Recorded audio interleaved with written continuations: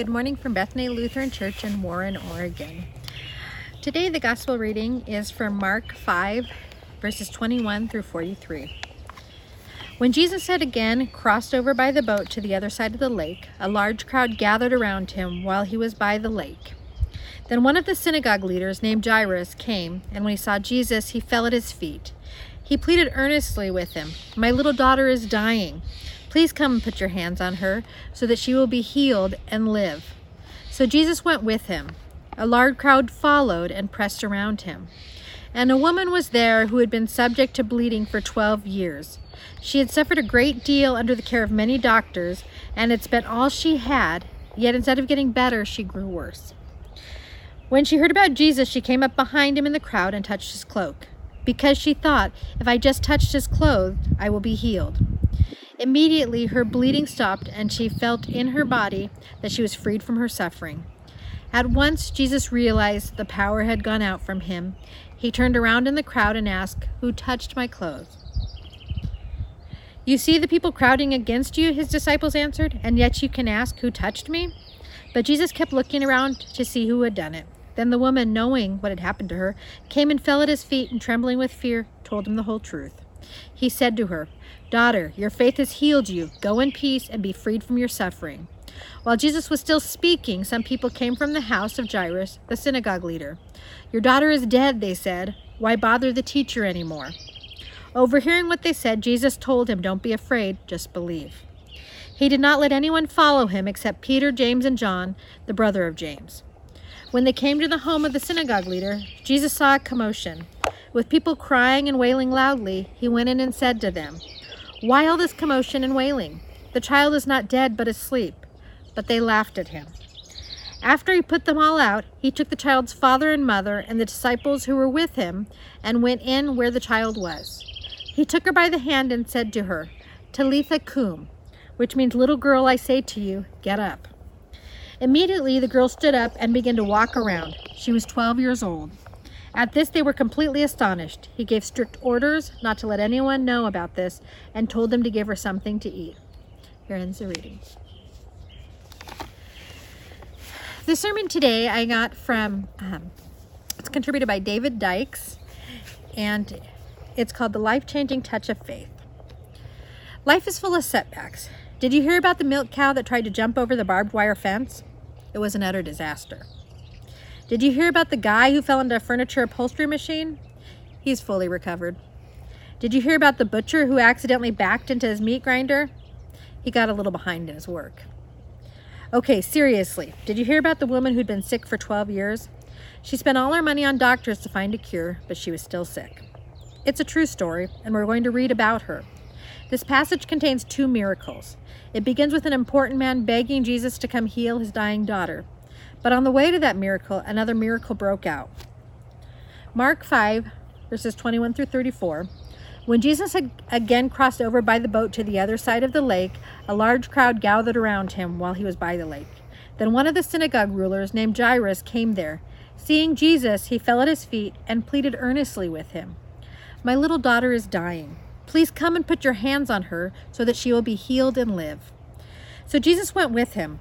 A large crowd followed and pressed around him. And a woman was there who had been subject to bleeding for 12 years.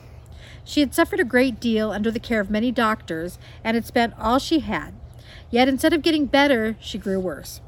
When she heard about Jesus, she came up behind him in the crowd and touched his cloak, because she thought, "If I just touch his clothes, I will be healed." Immediately her bleeding stopped, and she felt in her body that she was freed from her suffering. At once Jesus realized that power had gone out from him. He turned around in the crowd and asked, "Who touched my clothes?" "You see the people crowding against you," his disciples answered, "and yet you can ask, 'Who touched me?'" But Jesus kept looking around to see who had done it. Then the woman, knowing what had happened to her, came and fell at his feet, trembling with fear, told him the whole truth. He said to her, "Daughter, your faith has healed you. Go in peace and be freed from your suffering." There are many classical paintings of this scene, but an American artist, Stephen Yurtsin, has painted my favorite. He captures a moment when this pale, emaciated woman crawls through the crowd and grabs a prayer shawl that Jesus wore. She has a desperate look of hope on her face as she risks it all with a touch of faith. There are 4 truths that we can take away from this miracle of Jesus. The first is that suffering is a part of life, but Jesus gives us hope. Back in the olden days, before 24/7 news channels and breaking news streaming to our digital devices, we usually only got the news from 2 sources, a daily newspaper and the nightly news. We live in an age now where we have instant access to anything bad that happens around the world, and it is the nature of the news to report the bad things that happen. I heard about a man who came home from work one evening. He walked into the kitchen to find a stay-at-home wife who took care of their 3 preschoolers looking terribly flustered and upset. He could tell she was about to deliver some bad news. He held up his hand and said, "Honey, I've had a bad day at work. Nothing went right, and I can tell that you have more bad news. But whatever you do, please don't give me any bad news. Give me some good news." His wife looked at him and said, "Okay, you have 3 children, and today 2 of them didn't fall out of a tree and break their arms." That's why I love the Bible. While the world is full of bad news, the Word of God is full of good news. In this incident, we find a woman who was suffering on many levels. She was suffering physically from a blood disorder. Apparently, her body didn't produce the plasma proteins to make her blood coagulate, so she bled constantly. This led to other problems, such as weakness and anemia, and she had been like this for 12 years. Imagine that you contracted a chronic health problem 12 years ago and it was still nagging you every day. She was also suffering financially. She had spent all her money on doctors who couldn't cure her. Of course, in the time of Jesus, doctors were more like magicians. They didn't have to be trained or licensed. The Jewish Talmud lists several ancient cures for blood disorders. One of them involved cracking open a large duck egg, burning the shell and contents, and then wearing the ashes in a linen pouch around the neck. The woman has probably tried the duck egg remedy. No wonder they called those doctors quacks. She was also suffering socially. Her blood disorder causes her to be a social outcast and religiously impure. According to Leviticus 15, any chair, bed, or person she touched also became ceremonially unclean. She wasn't even supposed to be out in this crowd. She was required by law to verbally warn people of her presence by crying, "Unclean, unclean, unclean." I can assume that among those reading these words, there are many of you who can relate to this woman because you're suffering physically, financially, or socially. There was a popular song when I was a child entitled Charlie Brown, sung by the Coasters.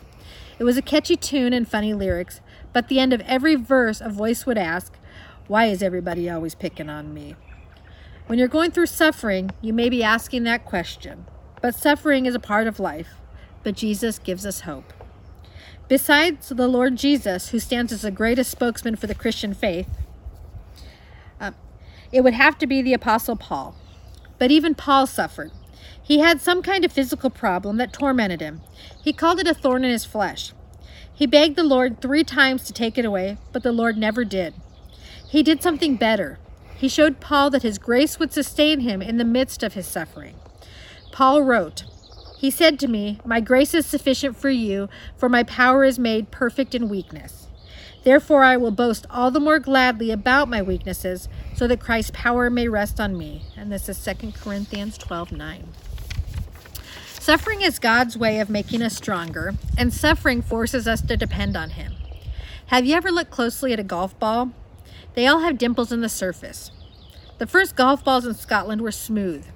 It would seem that a smooth surface would make the golf ball fly farther and straighter. But these old golfers discovered when the smooth golf balls got scratched and roughed up, they actually flew further because of an aerodynamic principle. The old golfers would cut grooves and shallow holes in their golf balls, and eventually golf balls were manufactured with dimples instead of smooth surfaces. A golf ball is a parable of our lives. God knows that if our lives are perfectly smooth, that we wouldn't go as far. He knows that a few rough edges and rough experiences will actually take us further in life. The second truth we find is that casual contact with Christ isn't the same as a desperate grasp of faith. Try to picture the scene. Jairus is leading Jesus through the narrow streets of a village, and people are pressing in from every side. Every time we visit Jerusalem, we walk through the narrow streets, and there is always a traffic jam of people trying to move in both directions. I always hold up an umbrella with my Texas hat on top so the people in our group won't get lost. There was pushing and shoving a crowd around Jesus that day. They wanted to see this famous miracle worker. Luke writes that the crowd almost crushed Jesus. In the midst of this mob where everybody was elbowing each other to get closer to Jesus, there was one desperate woman who was quietly slipping below and around the people. Finally, she was close enough to touch his prayer shawl. She had such faith that she didn't need Jesus to touch her or speak to her. She believed if she could only touch his robe, she would be healed. So she reached out and grabbed Jesus' prayer tassel with a grip of steel. The word that is used doesn't mean to lightly touch something. It means to grasp it with all your might.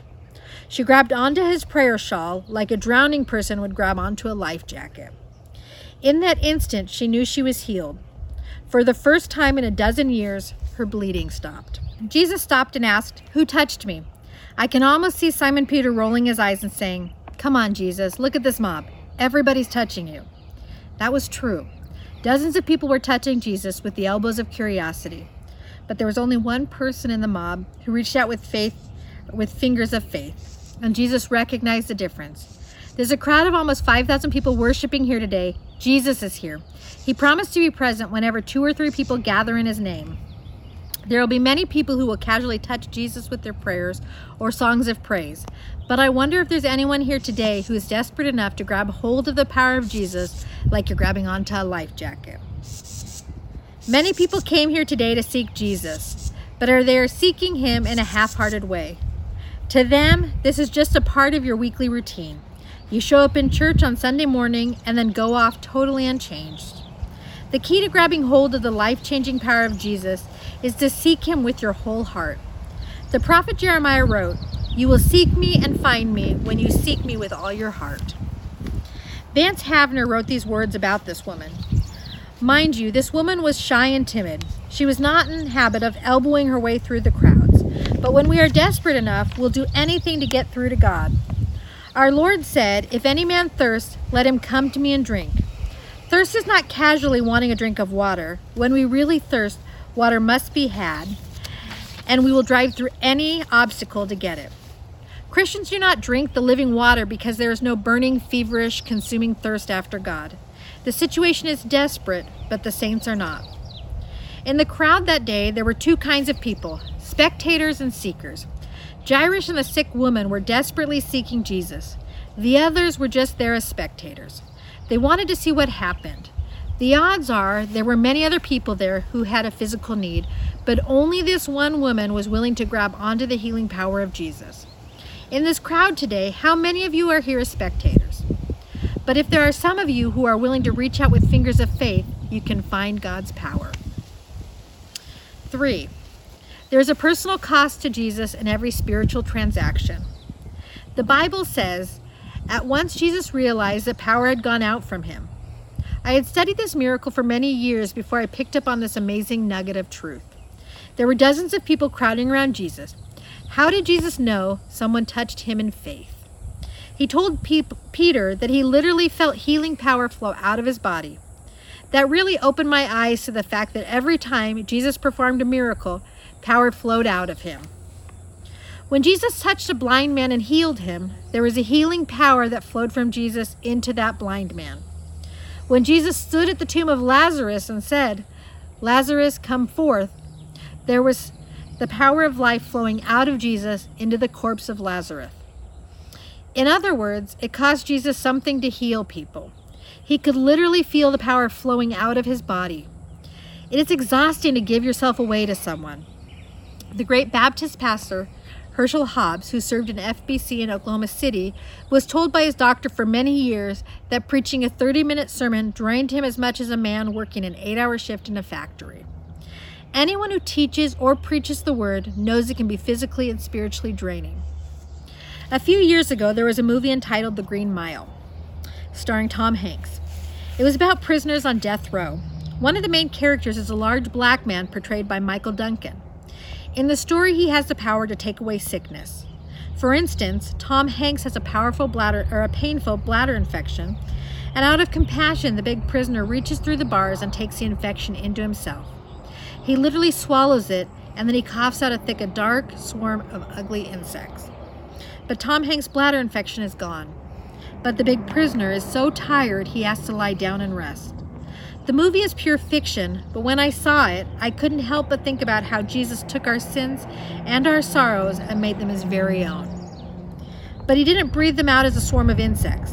He took our sins and sorrows all the way to the cross.